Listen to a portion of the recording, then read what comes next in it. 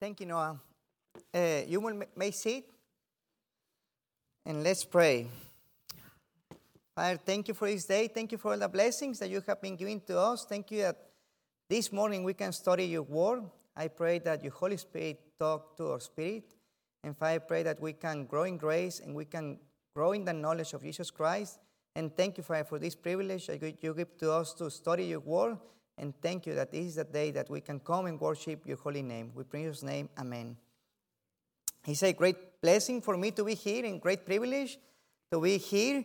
And today we're going to study Acts chapter 2, and it's all about Jesus.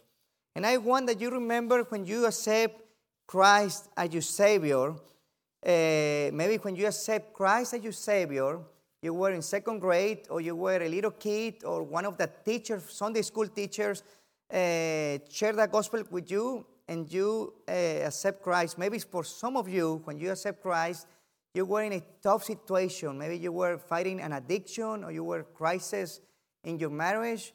And then you accept Christ, and by God's grace, He starts doing change in your life. Please think about your conversion. For some of us, when we accept Christ, we have a big change.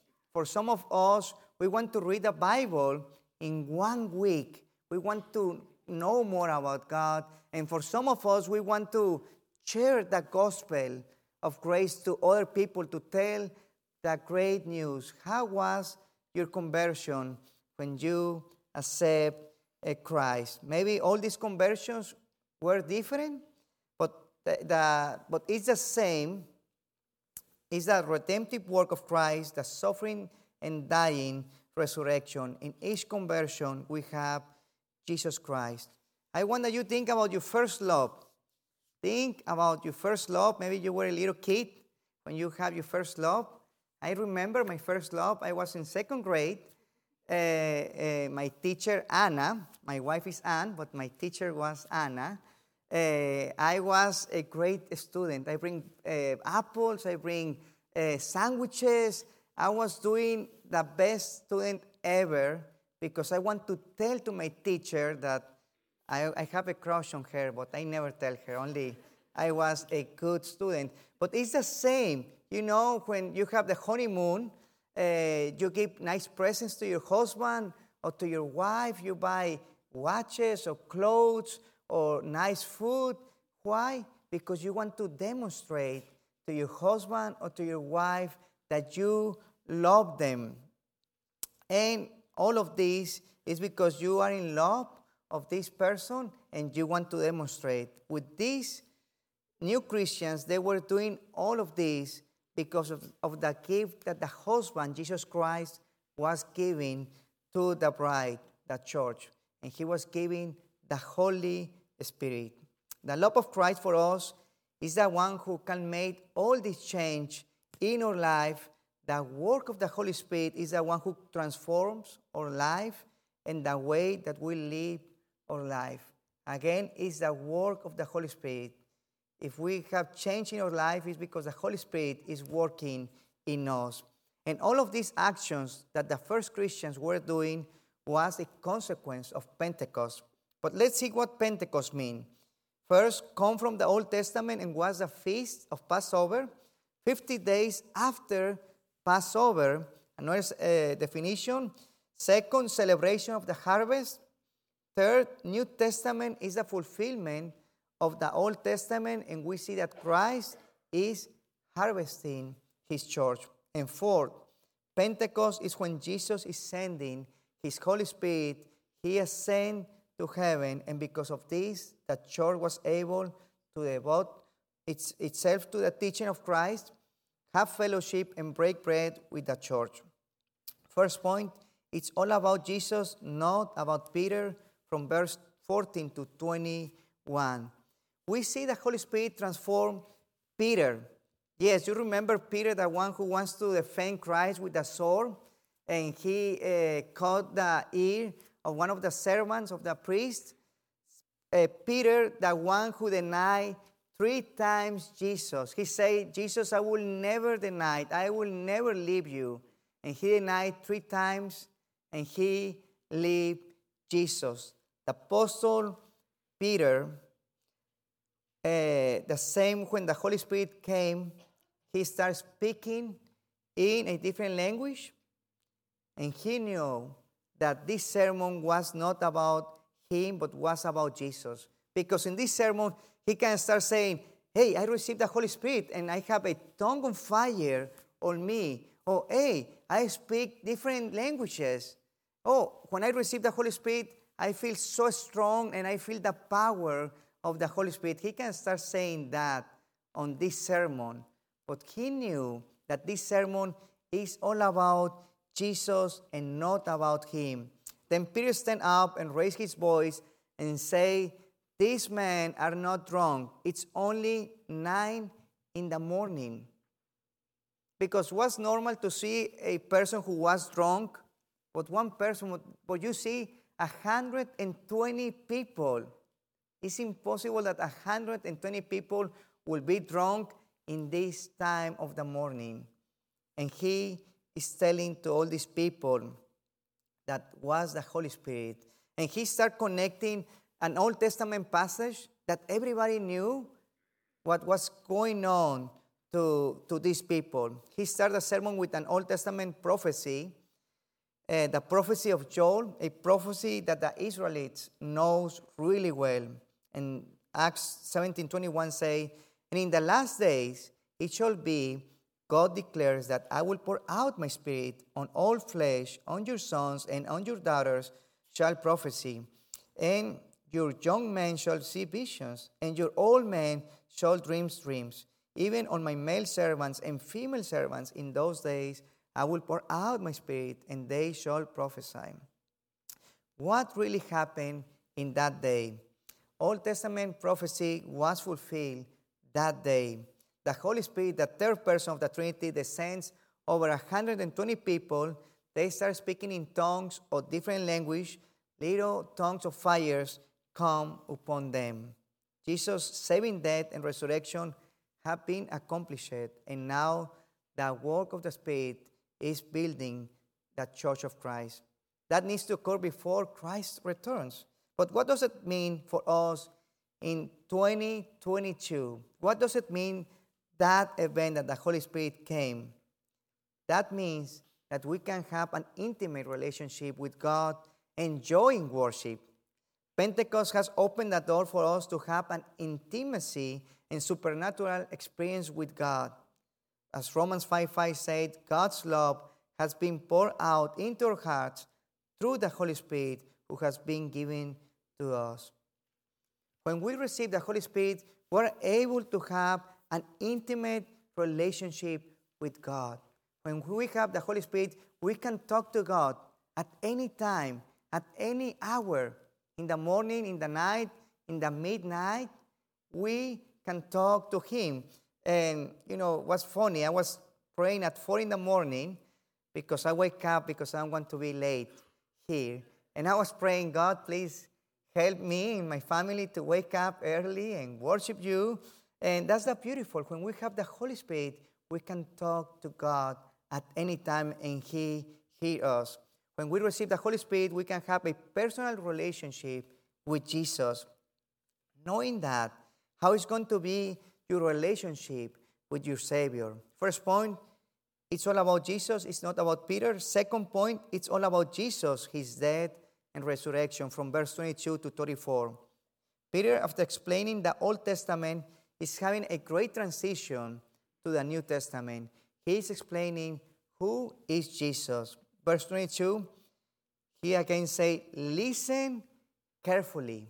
He's not saying listen, but he's saying listen carefully. Men of Israel, hear these words. Jesus of Nazareth, a man accredited by God with mighty work and wonders and signs that God did through him in your midst, as you yourselves know. His reminder to the Israelites, who is Christ. He's reminding, hey, Jesus Christ make miracles. Jesus Christ was with you, and you know that he's a man from God. But then in verse 23, he goes further. He wants to tell these guys who is Jesus Christ. This man was handed over to you by God's deliberate plan and foreknowledge, and you, with the help of wicked men, put him to death by nailing him on the cross. Again, this was the plan of God. We can see God's sovereignty in this passage. He was planning a rescue from the eternal death. Verse 24, God raised him up, loosing the pangs of death, because it was not possible for him to be held by it. He explained to all these people that Christ's death was necessary so Jesus Christ can rescue us from our sins. Was necessary so Jesus Christ can reestablish that relationship that we lost with Adam and Eve. That was necessary so he can rescue us from the wrath of God, from the eternal death. Verse 25 to 28, he goes back to the Old Testament. He was in the Old Testament with the prophet of Joel, and then he came to the New Testament, and then he goes back to the Old Testament. And he's talking about how David is referring to Christ from verse 29 to 30. And everybody knew David, the King David, the great hero. And he was saying, do you remember the King David? And everybody, I'm assuming, was saying, yes. We can see that tomb of King David is still here. We can see that his bones are over there. And King David cannot defeat death, but Jesus Christ defeat death. And he's saying he does not have the power to defeat death, but David is pointing to Christ, the one who death cannot defeat, the one that we can trust in him. Peter was making a connection like the great hero that Israelites have cannot defeat death. The great hero cannot defend you from death, from eternal death. But you know what? King David is pointing to Jesus Christ, the one who defeats death, the one who is the true hero. Verse 33 to 35, being therefore exalted at the right hand of God, and having received from the Father the promise of the Holy Spirit, he has poured out this, that you yourself are seeing and hearing. For David did not ascend into heavens, but he himself says, the Lord said to my Lord, sit at my right hand until I make your enemies your footstool. We see the promise of the Holy Spirit and the ascending of Christ to heaven. We can see in this passage the great victory that Christ made for us on the cross, his resurrection, the promise of the Holy Spirit. We can see the fulfillment of promises of the Old Testament. We can see the sovereignty of God the Father when Jesus went to the cross. We can see the resurrection of Jesus Christ. We can see the promise of the Holy Spirit. Knowing all of this, how is going to be your attitude for sharing the gospel with other people? People of God, the Holy Spirit is with us and he is powerful. We just have we receive members. We receive 5 families as new members. And talking to them, you know, I was thinking they were start attending the church, and they always put attention when on the Bible stories, on the sermon. And I was feeling that, you know, of this know Christ or they want to know more about Christ.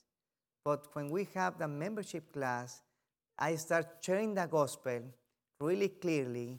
And, you know, we went step by step or condition in that we need Jesus Christ. And the Holy Spirit was working in their life. And they start accepting Jesus Christ.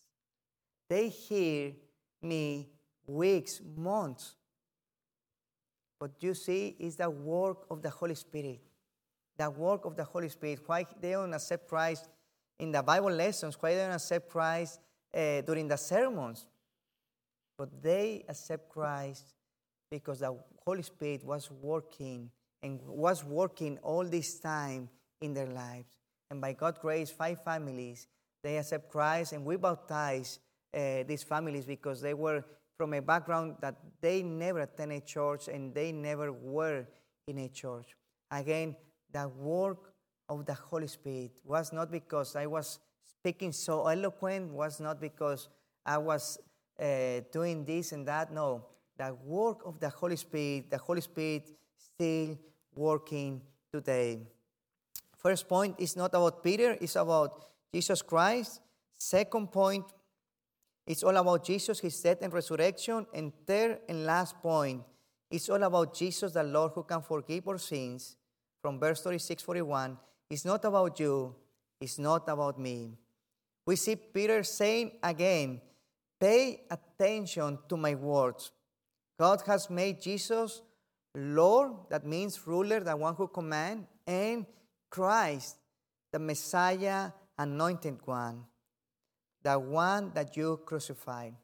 You know, if we see this sermon of Peter, Peter is talking Old Testament, New Testament, Old Testament, and then New Testament and Old Testament. He's defining who is Christ. He's defining Lord and Christ. And then he reminds them, the one that you crucified.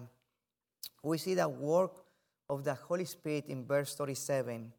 Now when they hear this, they were cut to the heart and say to Peter and the rest of the apostles, brothers, what shall we do? Who can make a cut on the heart? Again, the Holy Spirit. When you share the gospel to someone, the Holy Spirit is working in the hearts. When you pray for someone, the Holy Spirit is working in their heart. And we see in this passage that the Holy Spirit caught on their heart. And they were asking, what can we do? Verse 38-39, and Peter said to them, repent and be baptized, every one of you, in the name of Jesus Christ, for the forgiveness of your sins, and you will receive the gift of the Holy Spirit, for the promise is for you and for your children, and for all who are far off, everyone whom the Lord or God calls to himself. We see the promise for the parents, that this promise will be for his children. When I was saying it's not about you or me, I am referring that we do not need to expand our kingdoms, but we need to expand Christ's kingdom. Sometimes with our family, we want to expand our own kingdom to our wife, to our kids. Or the other way, sometimes we want to expand our own kingdom to our husband and to our kids, or to the people who is around us. And that's why we're in so many crises. And that's why we have fightings, and that's why we are jealousies and envy, because we want to expand our own kingdom.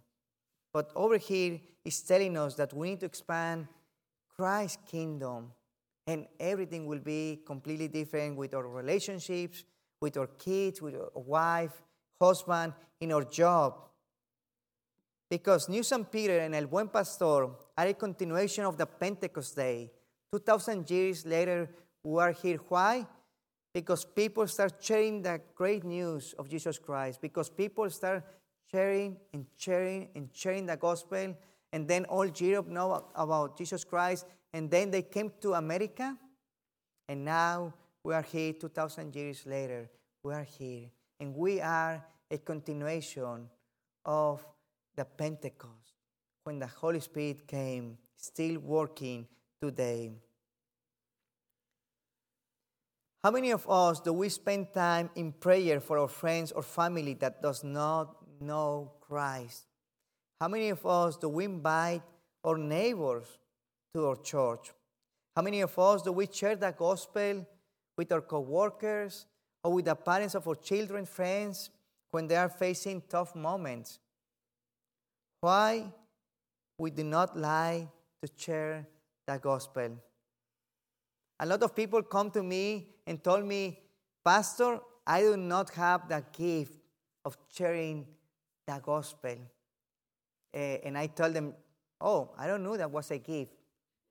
Because I know that it's a commandment that Jesus Christ tells us and say, go and share the good news. Share the gospel of grace and baptize them and make disciples. It's a commandment that we have. But again, I don't give a hard time to them and say, okay, invite them to church.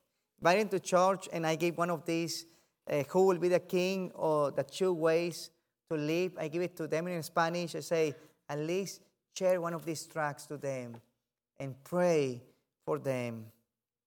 How many of us, we are acting as Peter? Peter spent days, weeks, months and years with our Lord Jesus Christ, and he was afraid to talk about Christ. He spent so much time with Jesus Christ, and he was afraid. But what happened when the Holy Spirit came? He was able to share the good news of Jesus Christ, of his death and resurrection. And then what happened? We see the power of the Holy Spirit. 3,000 people come to Christ that time. We need to pray for boldness, as Acts 4:29 said. And now, Lord, look upon their threats and grant to your servants to continue to speak your word with all boldness. Christ is harvesting his church. We need to pray for people that doesn't know Jesus Christ. Do you want that New St. Peter be a place to bring people to Christ? How does it look like that is your job, and not only the job of the pastor, of the staff, of the deacons, of the elders, but is your job, is our job. We need to work as a team, especially now that you're looking for a new pastor. We need to pray for guidance. We need to pray for unity, and we need to pray to expand God's kingdom here in this location.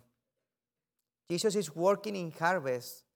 Boldness to start talking to people of Christ, about Christ. And again, I'm pretty sure you have a tract. Start with a tract. Give a tract to your friend and pray for them, and then have conversations about life. And you will see that they need Christ in their job, in their family, with their kids, with their situation, with the spiritual situation that they are facing. Let's pray. Father, thank you for this time. Thank you for all the blessings that you give to us. Thank you that it's about you and it's not about us. Help us to expand your kingdom. And Father, forgive us that so many times I personally expand my own kingdom. I pray, Father, that you help us to expand your kingdom so we can be peacemakers and we can connect the families, the people to you, to Jesus Christ. And help us, Father, to invite people to New St. Peter so we can continue grow in grace, grow in the knowledge of your Son, Jesus Christ. Thank you for all the blessings that you give to us. And Father, help us to be light and salt wherever we are. We pray in Jesus' name. Amen. God bless you.